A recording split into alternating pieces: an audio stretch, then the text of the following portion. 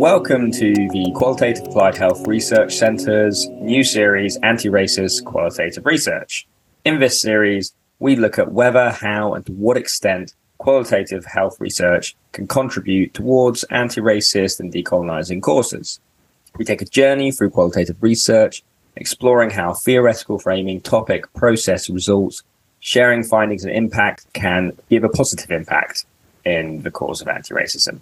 So today we're very lucky we have with us Wayne. Wayne, would you like to introduce yourself? Oh, yeah. Hi, everybody. My name's Wayne Farah. I'm a coordinator of the NHS Confederation BME Leadership Network. And I have over 20 years experience as a non-executive director within the NHS, sitting on various boards.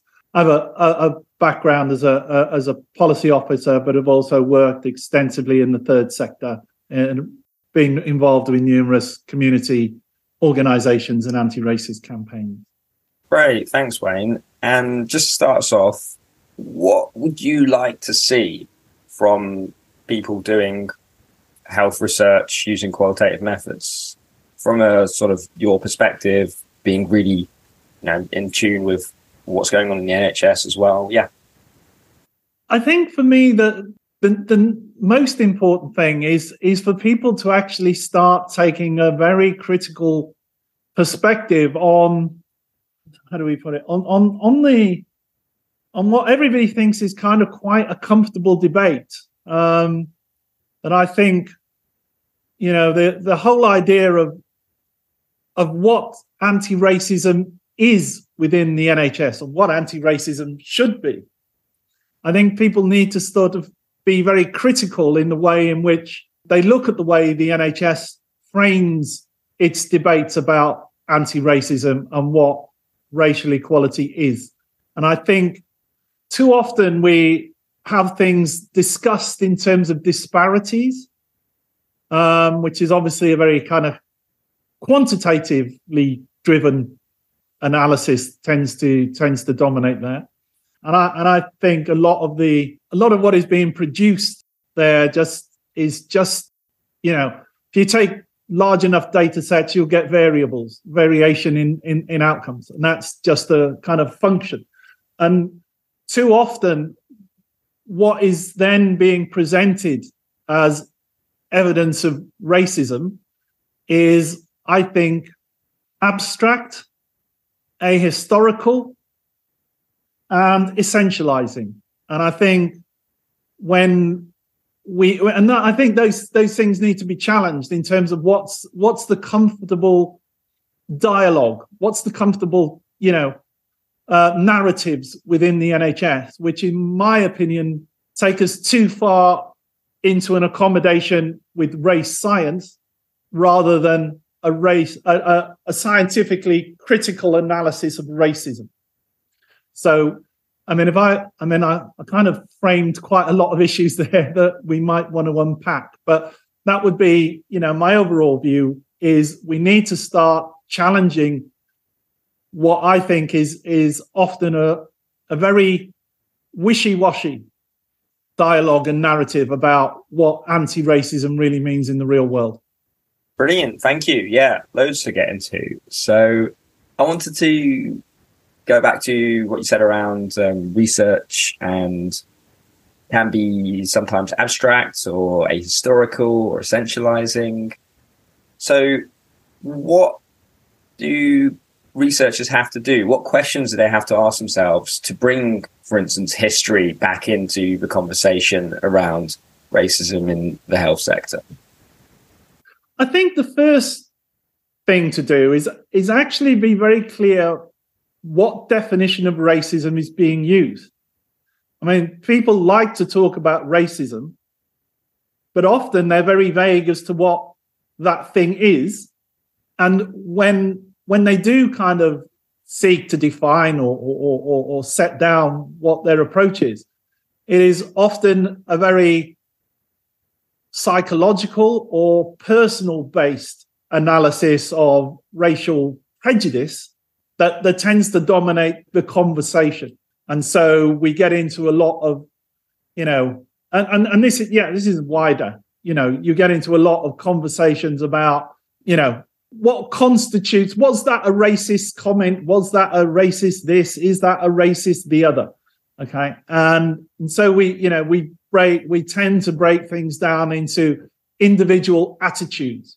And I don't think that necessarily takes us into the important issues. I'm not saying that individual experiences should be totally neglected, but I think too often the individual experience is being extrapolated into meanings beyond where it should be going. And the big issues that are affecting Black communities and the brown communities and different communities as racialized communities are being missed, because the tendency becomes to focus on, what's happened to poor Megan and not the deaths of the next young Black man in a mental health setting. Okay, so should researchers then think about going beyond sort of individual level questions and analysis? Should they be, for instance, questioning how institutions are run, questioning management? What's the way forward?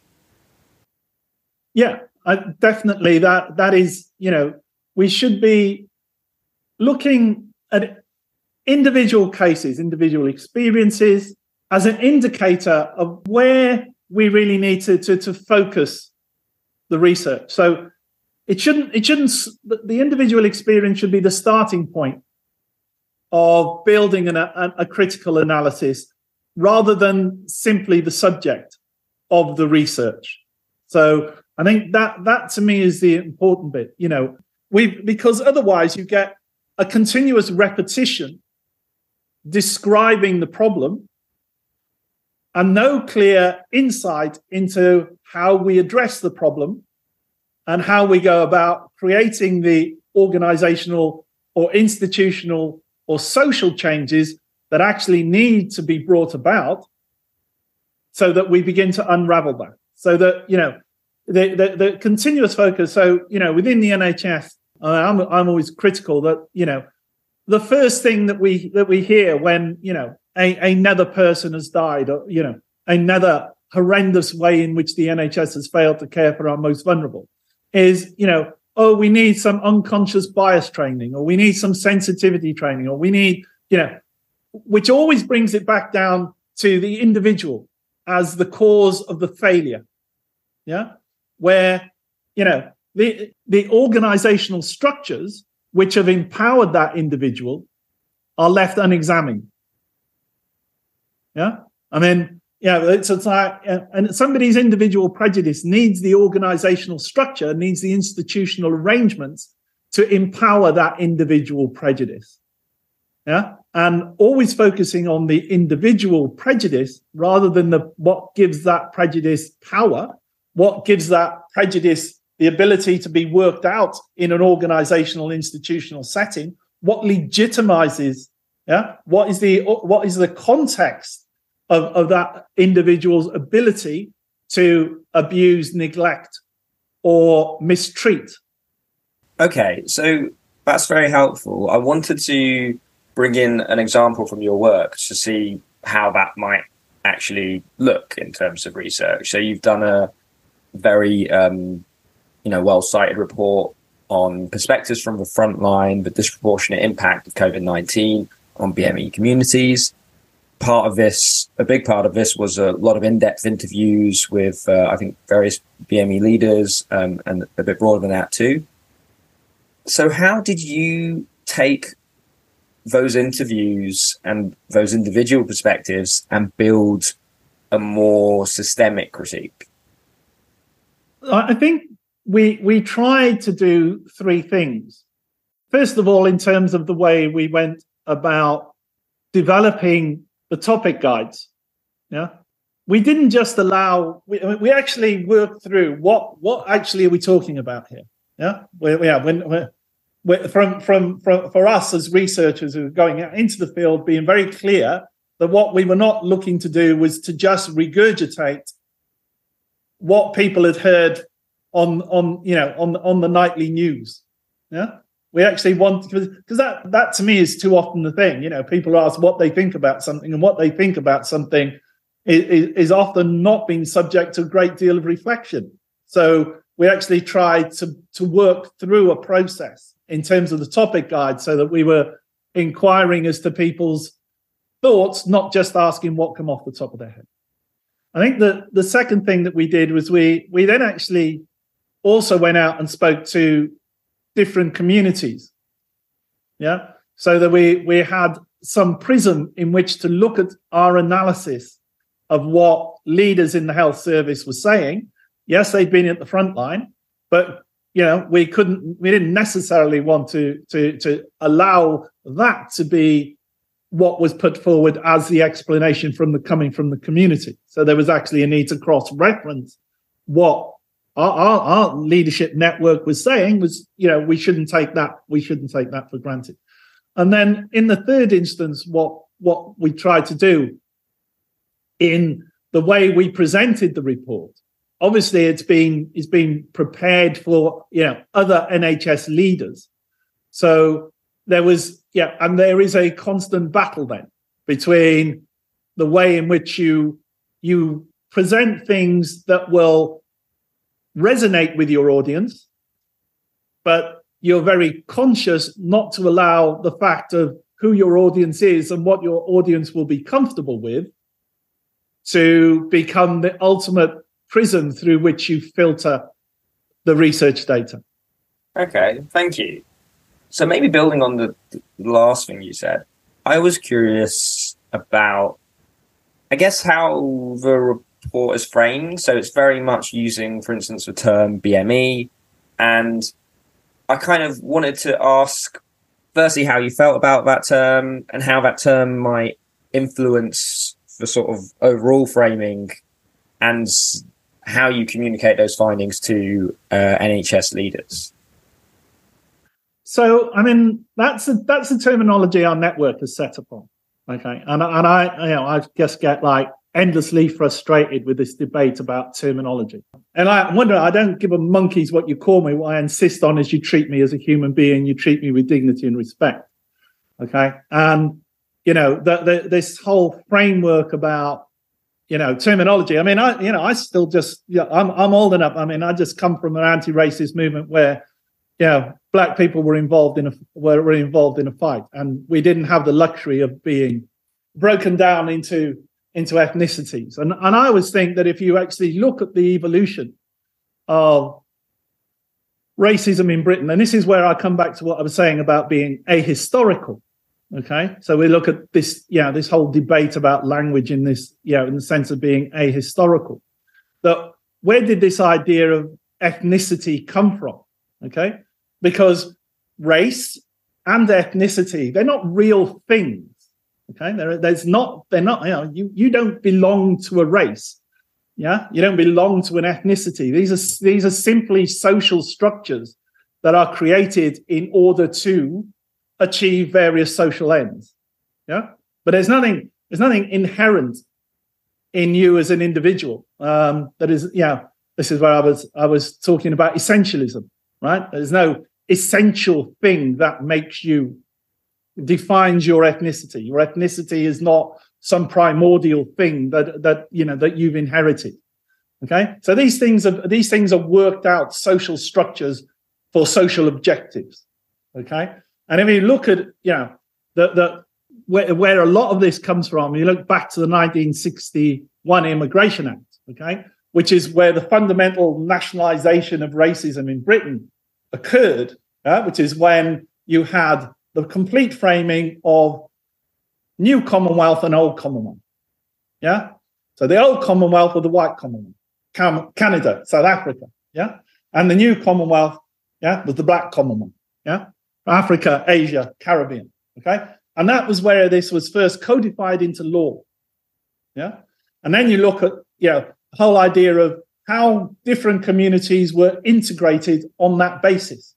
Yeah. Ethnicity was, the closer you looked to white, the easier was your incorporation into the British immigration system. Okay. And so different communities were racialized slightly differently.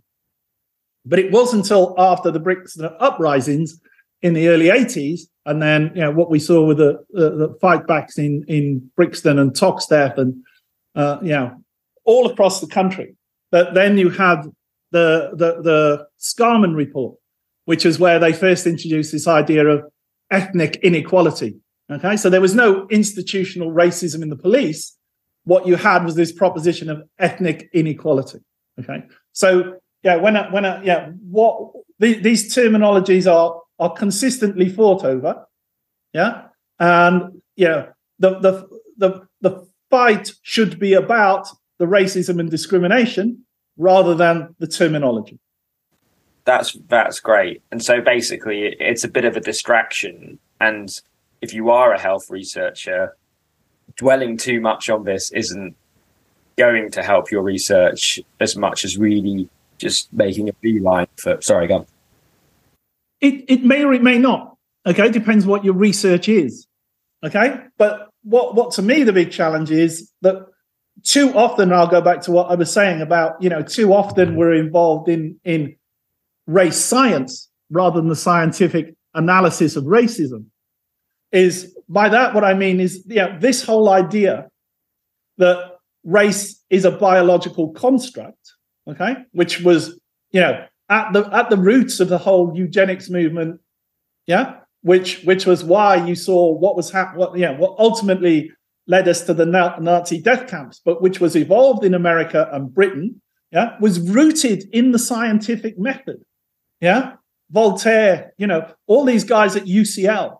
UCL have been through its big decolonizing moment, hasn't it? Because of having to change names, the Galton, all these guys who were the eugenics guys, who were the social Darwinists, who were based their idea that actually there was a hierarchy of human beings, and guess what? They were all at the top.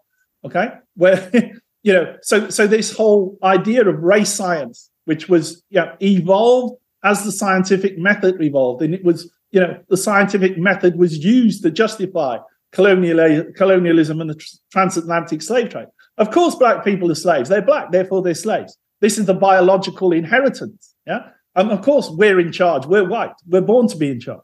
Okay, and this you see creeping increasingly into the NHS.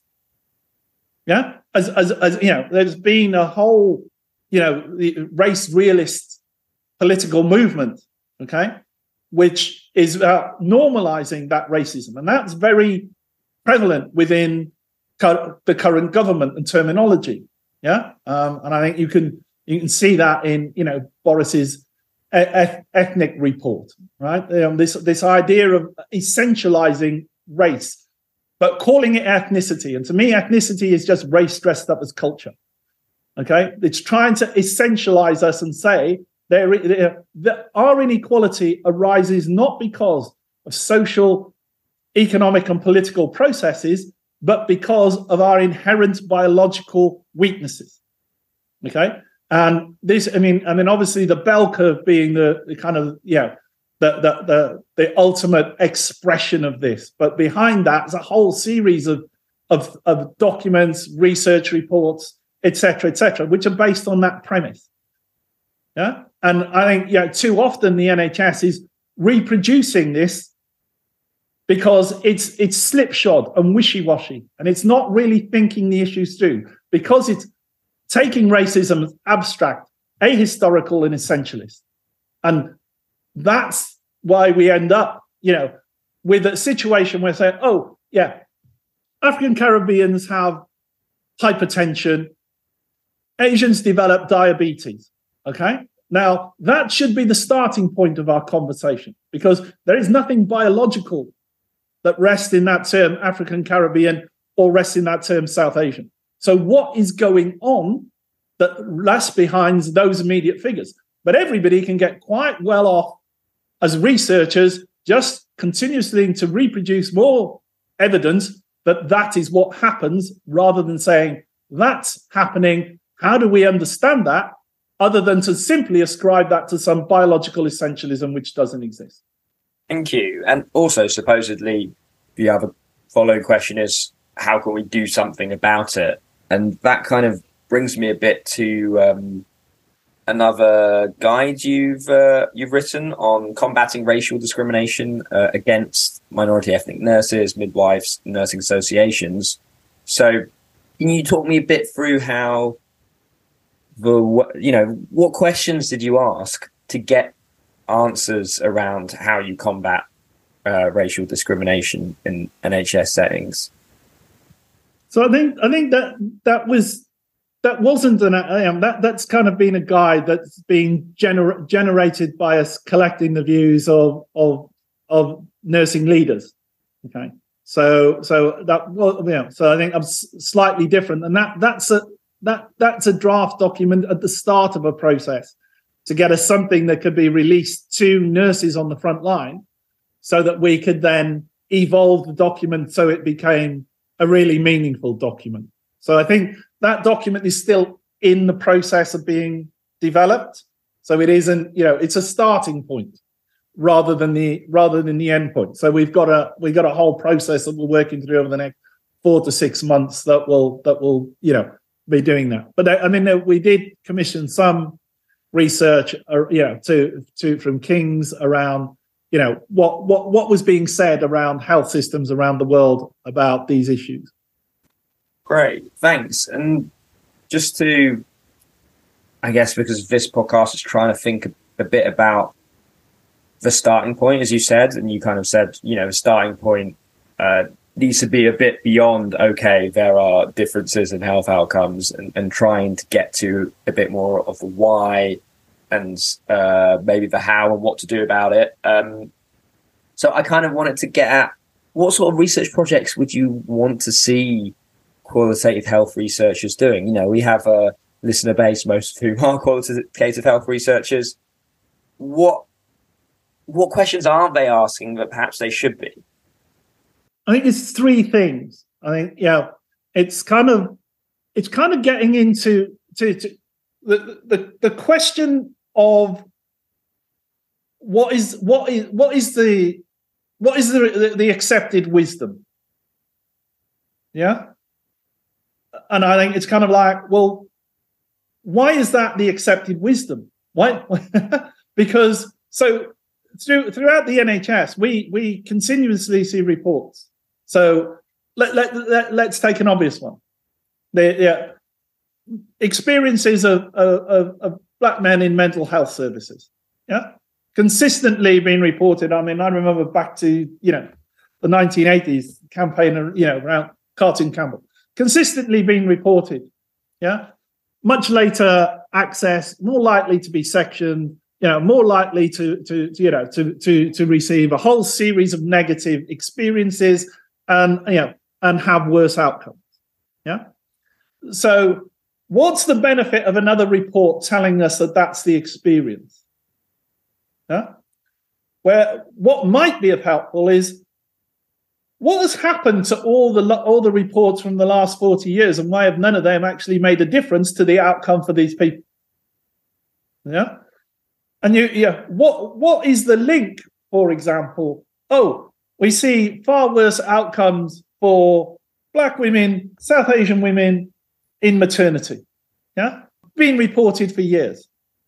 Well, what's going on there? Why are we not looking at the relationship between that and the Windrush legislation? You've got, the NHS claims to be an anti-racist or committed to anti-racism, but the legislative program says that we are required to discriminate. Okay, and so that we rerun the hostile environment.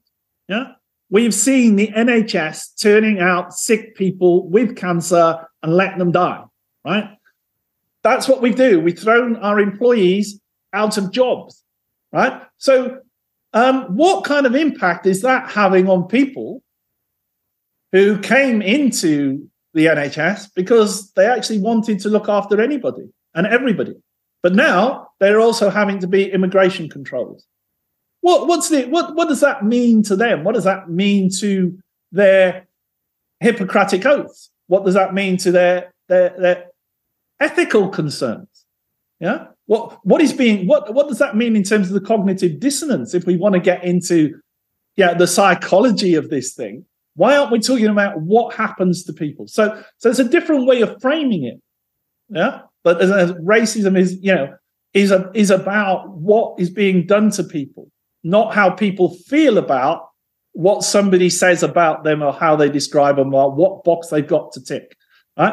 I'm not dismissing that, but I'm saying if we're focusing on that at the same time as the NHS is leaving people with cancer to die, we're missing a trick. There's a racism that discriminates that must be challenged, but there's the racism that kills. And we mustn't lose sight of that fact when we are concerning ourselves. I remember all the debates that we were having during COVID. Yeah. Yes, we were seeing where COVID was striking first. Okay. And there was no surprising that. I think Marmot had said, the data will tell you where you are the poorest, the most vulnerable, that's where it will do the most damage. Okay. But it was like, not every black person was at risk. I wasn't at risk. The NHS had me set up on my computer. I spent, the lockdown, fine, anything I needed. I got a good job. I live in a nice big house. I'm not overcrowded.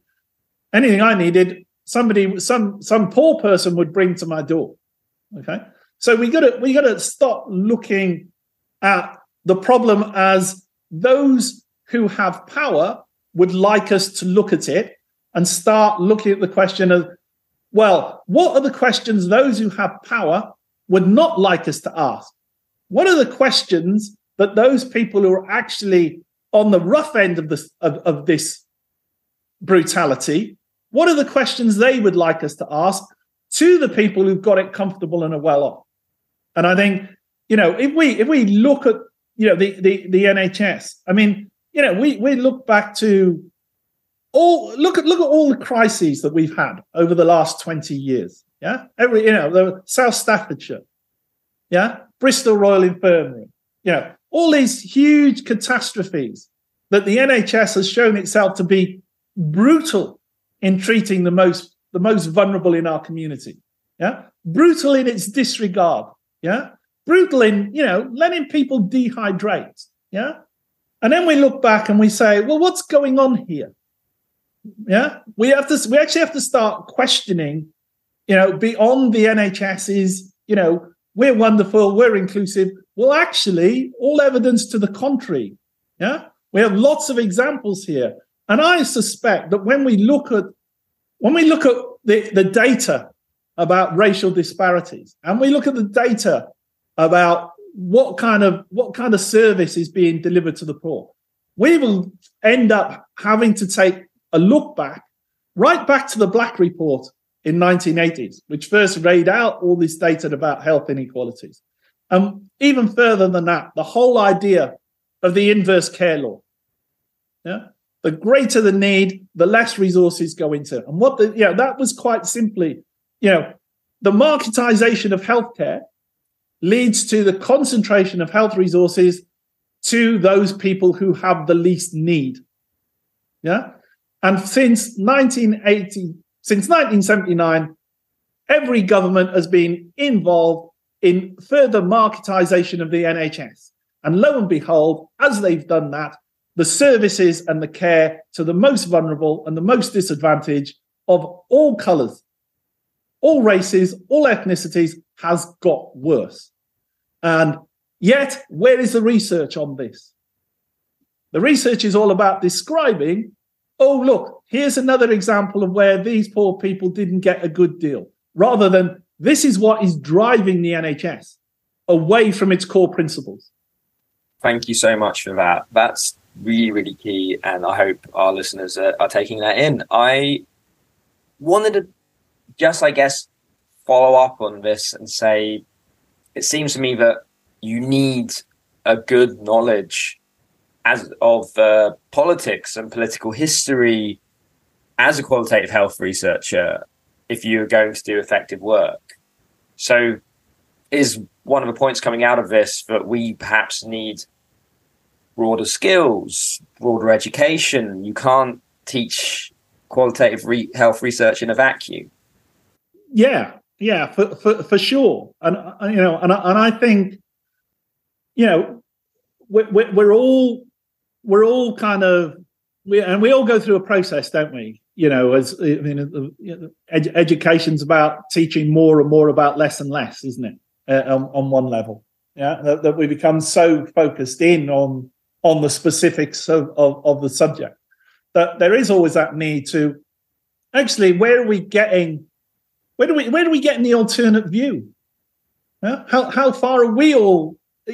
How far as researchers and academics is everybody comfortable with their own grand narrative? So I was talking about the NHS because that's where I'm located. But when I worked in the education system, was similarly challenging because these things are happening across the narratives. These narratives, these common narratives are being developed, and we do have to look outside of where's the alternative view here? Where is if we're only looking at one analysis of racism, where else might we be looking? I mean, I'm been involved with the Institute of Race Relations for many years, and so I come from I've been educated in anti-racist campaigns through the 80s.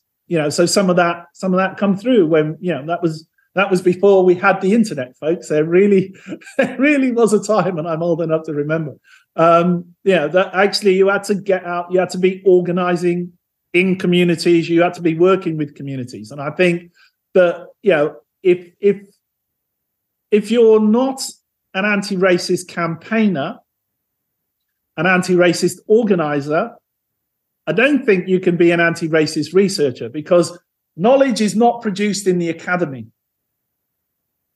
Knowledge is produced in communities by those who are being impacted by the discrimination and the prejudice that the academic wants to talk about. But if you're not there with people and your research is, there's an old adage, the people that you write for are the people that you fight for. And I think as a researcher, if you're only writing to impress those people further up the chain rather than to empower those people below you, your ability to produce effective anti-racist research will be severely curtailed. Brilliant. Thank you so much for that. I just wanted to end, I think that's a perfect note to end on, by the way.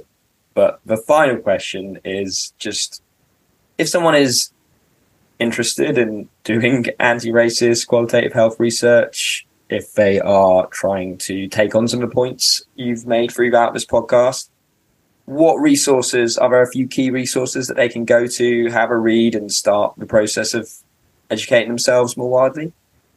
Well, I mean, as I said, but the Institute of Race Relation would be the first place, and I would say that, wouldn't I? A lot of my education has come through the institute, but there are also like lots of resources on the internet. I mean, I think when I'm looking at some of this, I think some of the best stuff that I'm seeing, for example, coming out of the USA. I mean, I know that's kind of, I'd be critical about our tendency to look, but I think if you look at the work that Barbara Fields and her sister have been doing, the Field sisters, that they're doing some really good work as a sociologist and a historian, two sisters working together. And I think if you look up the Field sisters, Google the Field sisters, you'll see a lot of their stuff. I think Adolph Reed is producing a lot of stuff that I found particularly informative. And I think there would be the Field sisters and Adolph Reed in terms of the USA would I think if you Google them, they will start generating taking you down to all potentially interesting routes. particularly some of the stuff Adolf Reed has done about health disparities and racial disparities in terms of deaths in police custody and that kind of thing. I think he brings down a really interesting analysis. But I think there are so many organizations that are deeply rooted in their communities. I mean, the monitoring group, Southall Black Sisters, these organizations that are deeply rooted in their communities that, if you're going to be looking at, what's going on in a particular area, obviously you've got the Grenfell networks as well. They're deep-rooted community organizations that can be a place for you to go to check out your thinking quite early on. So I think, get in touch, use the resources at the Institute, but also use the resources of the communities around you and make the effort to reach out to those communities, because they just might give you a different lens to look at the problem through. Brilliant. Thank you so much. I love that idea of good places to check out your research, like see if you are in tune with the people you would like to fight for, I think is an excellent piece of advice. So thank you so much, Wayne. That was really, really excellent. I learned a lot from it. And thanks to all our listeners. Next episode, we are going to be drilling down into the research process with Dr. Gargi Ahmed, talking about reflexivity and how identity might affect the process of doing anti-racist research. So please join us then. Thank you so much.